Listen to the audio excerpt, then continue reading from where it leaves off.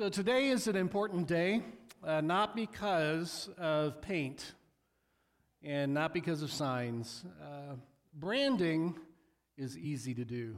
It's really easy to do. You come up with some catchy phrases, you put some hashtags in front of some stuff, you sell some merch, you do all that kind of different stuff. That's branding. But here's the deal. Branding is what you do to a cow. Like you brand a cow, and you're not cows. I don't know if you noticed that, but you're not cattle.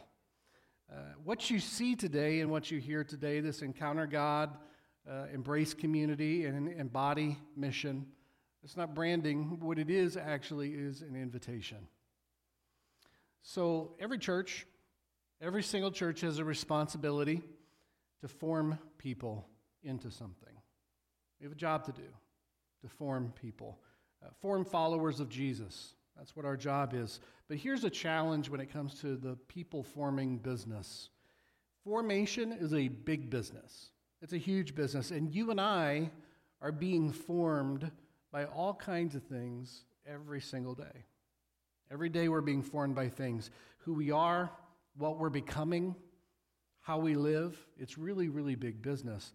And if people and if organizations and even if businesses can form and shape us into certain kinds of people, certain kinds of consumers, playing to our likes, maybe our dislikes, playing to our biases and our preferences, even our loves and maybe even what we hate. If people and organizations and businesses can figure out how to play to those things, it becomes very easy to form us into the kind of a people who would buy into their agenda, or their ideology, or their product. So people formation is a really, really big business. Man, Rich, this is kind of starting off heavy, you think? I'm kind of here to have you make me feel good. I want to have you give me like a word for the day. Form me, right? So our lives, in reality, have kind of been reduced to algorithms a little bit. From how we vote to how we love, to how we maybe don't love. Whether it's social media, it's your favorite news source, could be your parents, could be your favorite celebrity, whoever it is, all of those things have a forming effect on us. And as a church, we have a hand in that formation business as well, for good or for not so much, for not so good. So we gather very intentionally every single week. And this is very interesting to me. We gather as a large group every single week, and that carries with it this huge sacred trust. Like you, by being here, like trust me, trust the church, trust those that are on a platform, trust those that are leading a life group, trust those that are doing all kinds of different things. You're coming and you're gathering with a certain trust that we are forming you into the people that God desires for you to be.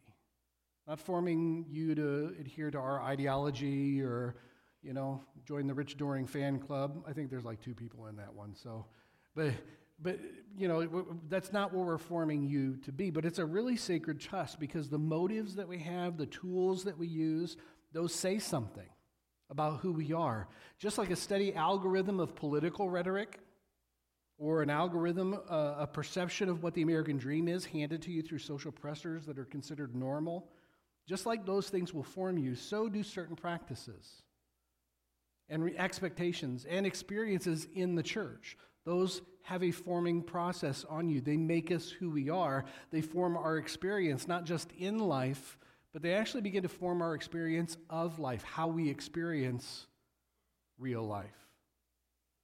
They form our experience with other people. They form our purpose. So as the church, we don't have the privilege of taking the formation business lightly. We just don't. We can't be casual in this or careless. Instead, what we are going to be doing as real life is we are taking Jesus' lead with something that Jesus just did all the time. All the time. He gathered people around a table. He invited them to sit down with him at a table. So Let's talk about tacos. So, there's not a whole lot of things in my life that makes me as happy as tacos. So, and you can ask my wife. I love to eat. I love food. Food is good. I love to make food. I love to eat food. I love everything there is about food. But when it comes to tacos, and when it comes to really, really good tacos, there is literally, and Shelley knows this, there's like this happy dance moment for me, where you take that bite and you just kind of get that little happy dance. Yes, I'm in my good place right now. Okay? So there's something about tacos. I absolutely love tacos. And here's the other thing. I literally can't recollect any moment in time where I've had a taco by myself. In fact, to me, the best tacos are the ones where you just grab that tortilla and everything is laid out in front of you. From the carnitas to the, all of it, everything is just laid out. The cilantro and onions, everything is just laid out. And you, as a community, as a communal experience, get to make the tacos yourself, and then you sit down and you do the happy dance together, right? So you get to do that as a community, communally. Okay? And I know that none of what I'm saying right now makes any sense as far as what we're talking about right now. But I am of the opinion that Jesus, when he broke bread, it was probably a tortilla. He passed it around. He said, "Y como y bebes." Eat and drink. Okay? I think Jesus would love tacos. Because it seems like Jesus loved to eat all the time. So I want you to hang with me here. When I read the Gospels, one of the most glaring things to me is as you pour through all four of them, is how many times Jesus sat down and ate with people. Like all the time. Whenever you run across something, Jesus is always showing up and there's eating and drinking all the time. And when there isn't enough, he does a miracle so that there's more food and more drink. Like, there's something going on when it comes to who gets to sit at that table, who comes to the table. So he invites people to the table so much that he starts getting a reputation. And you see it in Luke chapter 7, verse 34. It says this, the Son of Man has come eating and drinking, because that's just what he did. The Son of Man has come eating and drinking, and you say, look at him, a glutton and a drunkard, a friend of tax collectors and those dirty, dirty, dirty, dirty sinners. He's a friend of those tax collectors and those sinners. And here's what's really funny to me. Not long after those accusations are kind of levied towards Jesus, this is just so ridiculous. Very quickly after that, a Pharisee, a religious leader who liked to judge people, invites Jesus to his home for dinner. So it just, everything revolves around food, and it revolves around this dinner and this situation over and over again. He's inviting people to join him at a table. Luke 5, he's at the home of Levi, tax collectors and sinners. Luke 7, this is just the Gospel of Luke. He eats at the home of Simon the Pharisee. Okay. Luke 7, Jesus feeds the 5,000. One wasn't enough. 5,000 people are at the table with Jesus. Luke 9, he eats in the home of his friends, Mary and Martha. Luke 11, during a meal, Jesus starts talking about, hey, you need to go get the poor people and bring them to the meal as well.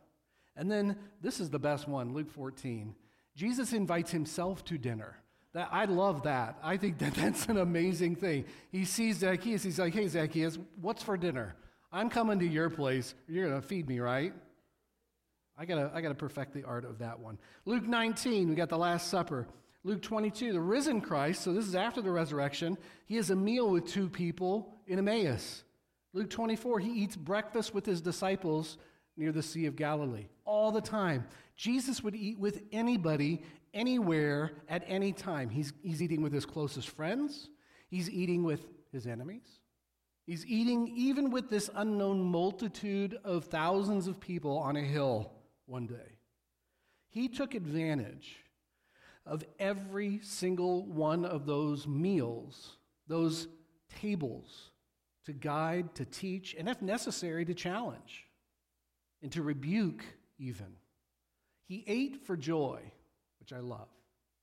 He ate for joy. But he dined with purpose. There's a reason he gathered people at a table. So the vision for discipleship at Real Life centers around the idea that we are in the business of setting the table. We set the table.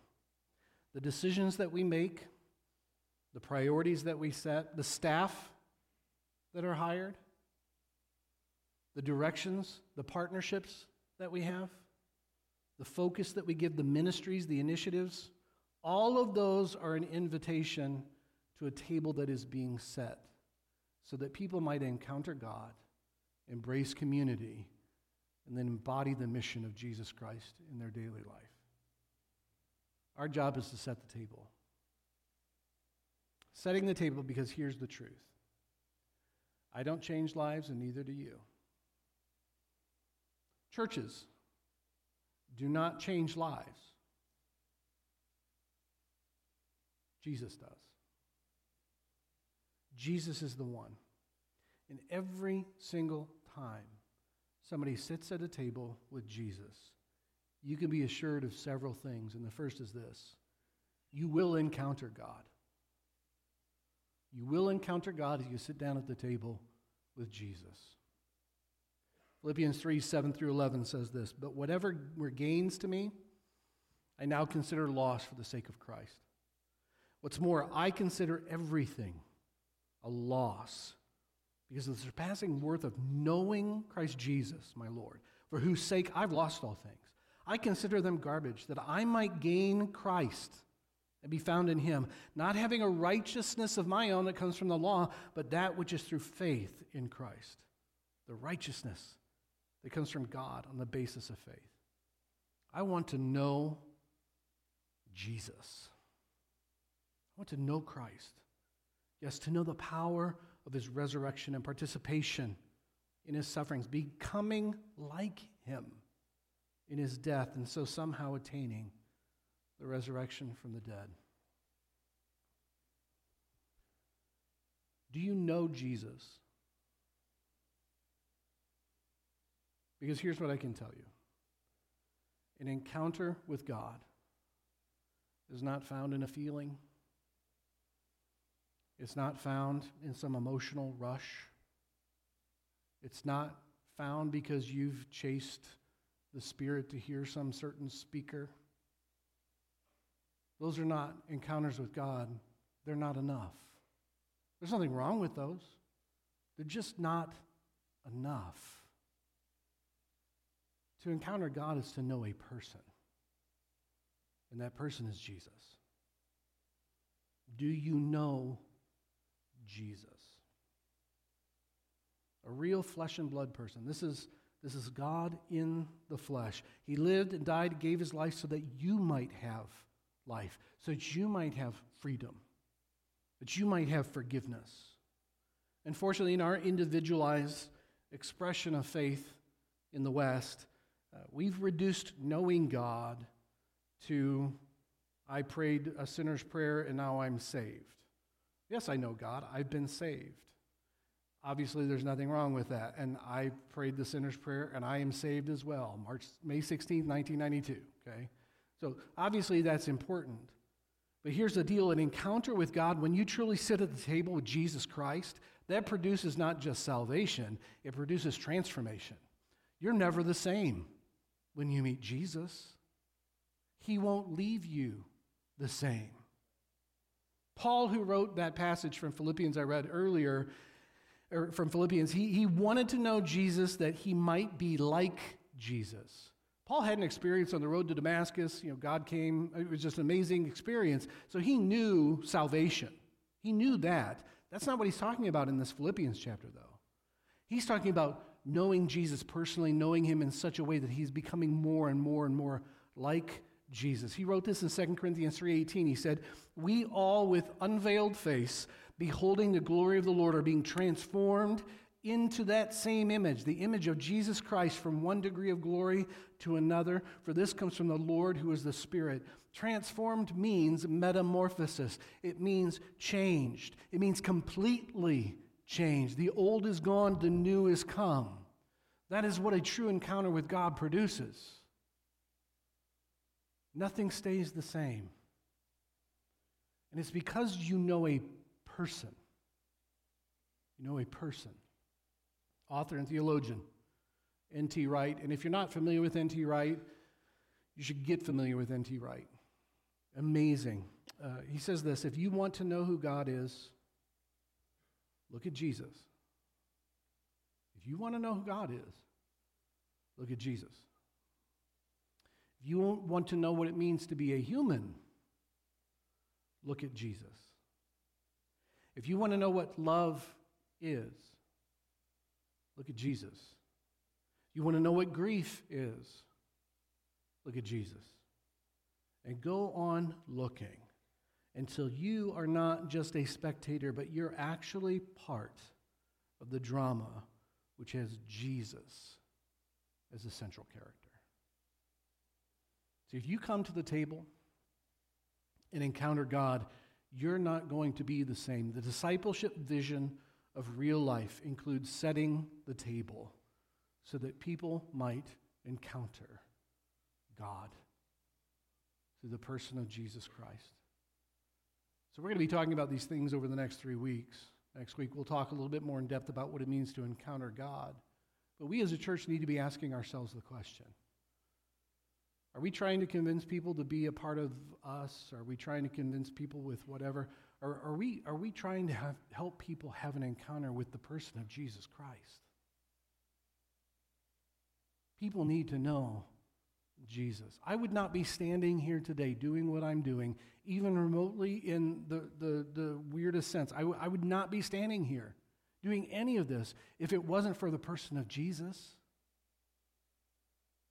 If it wasn't for Jesus, are we creating and are we open to God allowing us to be used to create opportunities for people to truly encounter God at a table with Jesus? Because connected to that encounter is always going to be the challenge to embrace community. So, Jesus would eat with anybody, which got him in trouble. There are a whole lot of religious people that did not like the fact that Jesus would eat with anybody. He would eat with anybody. His closest friends, again, he would eat with his enemies, the rich, the poor, the powerful, the weak, the least, the religious, the not so much. He'd eat with anybody. And listen, if tacos are served, I'll eat with anybody too. Okay? But seriously, he would eat with anyone. Anyone. There's a moment in the Gospels when Jesus pulled together his closest friends, his disciples, and he pulled them around a table. And full disclosure, that meal that he pulled his disciples to together, we do. It's a very romantic scene in the sense that there's a lot of feelings attached to it. It's very somber. It starts out as a total dumpster fire. It really does. Okay, so first of all, we find out that, and Jesus just puts a damper on the whole thing and says, oh, by the way, one of you guys sitting around this table, this is good dinner fare, right? Right around this table, one of you guys, yeah, you're going to sell me out. Actually pretty cheap, so I'm a little offended. 30 pieces of silver, really? That's what you think of me? So you're going to sell me out, so one of you all is going to betray me, and then, everybody's just like, yay, here's a toast. Or, what do you do at that point? It starts out as a dumpster fire. And if that's not to make things bad, the next thing that happens is you have these other disciples that start squabbling over, I think Jesus is my best friend, not your best friend. I'm really important to Jesus. Are you important to Jesus? I'm really important to Jesus. And they start arguing about, who's the closest person to Jesus? Who does Jesus like more in this scenario? And Jesus is looking around at this thing, and here they are. They're looking for some kind of recognition that they're a little bit more special than other people. Here's what I found out. I don't know if you've had the same experience, but people are hard. Just people, period. People are hard. The greatest joy in my life, in your life probably, and the greatest frustrations that you have are people, aren't they? People. People act up, people fight, People are needy. People are messy. People don't get it, right? That's just what people say about you. That was a joke. I knew, even when I was writing that down, I thought, I'm going to have to tell people that was a joke just so that they understand that that was a joke. But seriously, I'm absolutely sure I'd give people a reason to say that about me all the time. Man, Rich is messy. He's messy. Listen, the followers of Jesus aren't perfect. We are a seriously problematic community that also loves and encourages and nurtures and shares and supports and challenges and prays and as a family. And under the influence of the filling of the Holy Spirit, that community is something that the world can never produce. It cannot be found anywhere else other than the church. But that's not what was sitting around the table with Jesus that night. Not yet. And I just want to share with you what's encouraging to me about this. What does Jesus do with this imperfect dumpster fire sitting around this table with him in one of the most crucial moments in his earthly life? What does he do in the midst of that? Does he drop a truth bomb and be like, dudes, I'm out, man. Listen, I know that there's a group of people somewhere that are going to get it. You ain't it. So I'm going to go find those people. He doesn't do that. I mean, I wouldn't blame him if he goes, I got to the bathroom, and he slipped out the back and just didn't come back. Okay? And they probably would be like, yeah, we can't blame him either. I mean, look at us. But that's not what he does. He breaks bread. He keeps walking, listen closely, he keeps walking forward with them. He keeps at it. He gives them truth. He gives them grace. They're not sitting around that table. Those guys are not what they used to be. They never would have been around that table. They're not what they used to be, but they're not what they're going to be yet. They're in this in-between time, but in the midst of that, he never quit them. He never quit those people. And because of that messy, early group of believers who embraced the community that they were a part of because they'd encountered God in the flesh. Because of that, there are billions of people on the planet today celebrating the name of Jesus and living in freedom and righteousness because of this group. Listen, embracing community is really hard. But it's also powerful, and it's beautiful, and it's needed. It's desperately needed. But you got to stay at the table. You got to stay at the table. I don't debate that there are times, listen very closely, to put distance between yourself and abuse. Jesus knows. Jesus knows the people who've been hurt and carry trauma at the hands of those who profess to know Jesus. But for a lot of people, the current Christian legacy is that people are worth quitting. People are worth quitting. It's because people are hard. You're hard. I am. We're hard. And in Jesus' case, conflict, pride, betrayal, all sat around that table with him. It's amazing to me. All of those things sat around that table, but he stayed. He stayed. And I will profess to you today that the most I have grown in life is when I have been seated at a table with people who are not like me. When I'm put into a context of people who are not like me, that's somehow when God takes me and goes and grows me into who he's desiring for me to be. But you have to stay at the table. You have to stay at the table, because at the table then, as you embrace that community, you're inevitably challenged then together to embody mission. So something else happened at that table. John 13 says this, verses 3 through 5. Jesus knew that the Father had put all things under his power and that he had come from God and was returning to God, so he got up from the meal. He took off his outer clothing, wrapped a towel around his waist. After that, he poured water into a basin and began to wash his disciples' feet, drying them with a towel that was wrapped around him. If you're not familiar with it, the bottom line is people were walking on dirty roads in sandals, and walking the same dirty roads animals walked. So when you came into somebody's house, particularly a house that could house 12 people around a table, usually there was a servant or a slave there, and that servant's job was to wash people's feet as they came in. For some reason, that servant wasn't there. Maybe Judas had already pilfered the pot or something, and they couldn't pay somebody. Who knows? But the bottom line is, nobody was there to wash anybody's feet. So now you have all the disciples and Jesus sitting around this table with dirty feet. Dirty feet.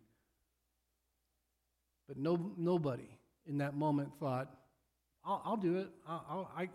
I can wash feet. I got this. I can do it. Nobody did it. So Jesus looks around that room, and in that moment, he sees proud hearts and dirty feet. That's what's sitting around that table, is proud hearts and dirty feet. So he does it. The God that they are encountering at that table is now on the floor, going low to wash their feet. Washing feet wasn't their thing. Washing feet, that's not my thing. That's somebody else's thing. And Jesus just announces, no, it's my thing. Washing feet, that's what I do. That's what I do. See, the kingdom of God is totally upside down. Masters serve servants. The proud are humbled. The humbled are exalted, where whatever you do for the least of these, you do for him. I want you to think about that for a second. An encounter with God, fleshed out as you embrace community, is always going to lead you to embody the mission of Jesus, which is servanthood. It's servanthood. You will be like Jesus if you serve. Serving is not something that we do. If we treat service as something that we do, it becomes a box that we check off. I served today. It needs to be who we are. Servants are who we are, not something that we do, because we're becoming more like Jesus. Jesus' words after washing feet are really pointed. He says this, "Now that I, your Lord and teacher, have washed your feet, you also should wash one another's feet. I've set you an example that you should do as I have done for you." Our responsibility at Real Life, listen, is to set the table so that we might all embody mission in our everyday lives. It becomes our identity. It's not so much about what we do, which is important, but about who we are. Who we are. Living out the mission of Jesus every day, every moment, and that is the vision for discipleship at Real Life. To set the table in such a way that people truly encounter God in the person of Jesus Christ. And in encountering Jesus, encountering God, they embrace the community of fellow followers, growing and seeking and loving and nurturing obedience in one another, engaging together and embodying the mission of Jesus each and every day in the world we find ourselves in. My responsibility as your pastor, our responsibility, is to form that, to set the table so that that might happen, to set the table with opportunities so that that might happen. So, as fun as it is to come up with catchy statements, and as fun as it is to pick some colors, paint some walls, all that kind of different jazz, listen, man, we're just getting warmed up. Do we set the perfect table at Real Life? No. We're working on it, okay? Give us some time. We're working on it. Are you? Will you take a seat at an in-progress table? It's a good reminder, I think, as we prepare to receive communion together, that that's exactly what Jesus did.